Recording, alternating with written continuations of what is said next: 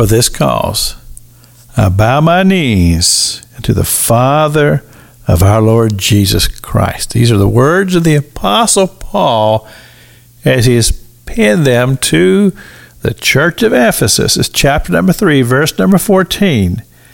Now listen to this as he continues on here. Of whom the whole family in heaven and earth is named, that he would grant you according to the riches of his glory. Now, let me see if I can't sum this all up to you. The work of God, as has been revealed to us here in this 3rd chapter of Ephesians, the great mystery of God, God's work of redemption. And remember, the Word of God from Genesis to Revelation is all about the redemption of man. That's the theme of the Bible, the redemption of man. And so Jesus Christ, who is the Son of God, sent to the earth to bring man to a place of redemption, forgiveness of our sins and our transgressions and our disobedience to God, to clean all that up, that we might be able to understand that God is working a great work in us.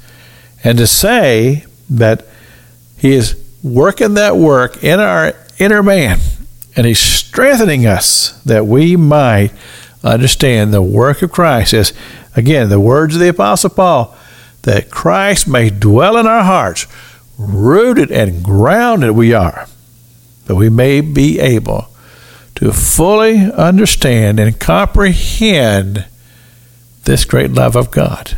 And you see, that only comes from revelation. And we've talked about this so many times, about when a person receives Christ as their Lord and Savior, that born-again experience, and what happens is that they become aware. They become aware that they're spiritual. And life has different perspective now because we see it through the spiritual eye, not the physical eye. And as we receive more and more revelation from God, we begin to see the beauty of Christ and the beauty of God and the glories of his kingdom, and beginning to have a greater understanding of where we as each individual fits in God's kingdom. But just to be able to say that we are allowed to partake and to be a part of something so tremendous.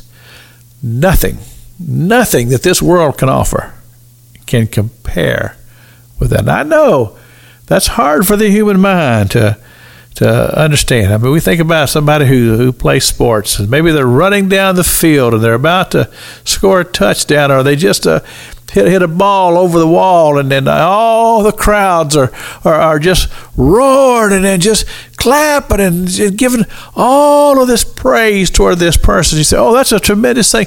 It doesn't even compare to what it means to have come to the great understanding of the salvation experience of Christ, and the great understanding of revelation that comes to us as we see and get a glimpse into the heavenlies, the glorious kingdom of God that we all become a part of, and we have hopes and expectations for the future.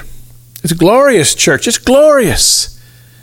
And we need to understand it and give God praise. It's Pastor Jack King with the gospel on the radio broadcast.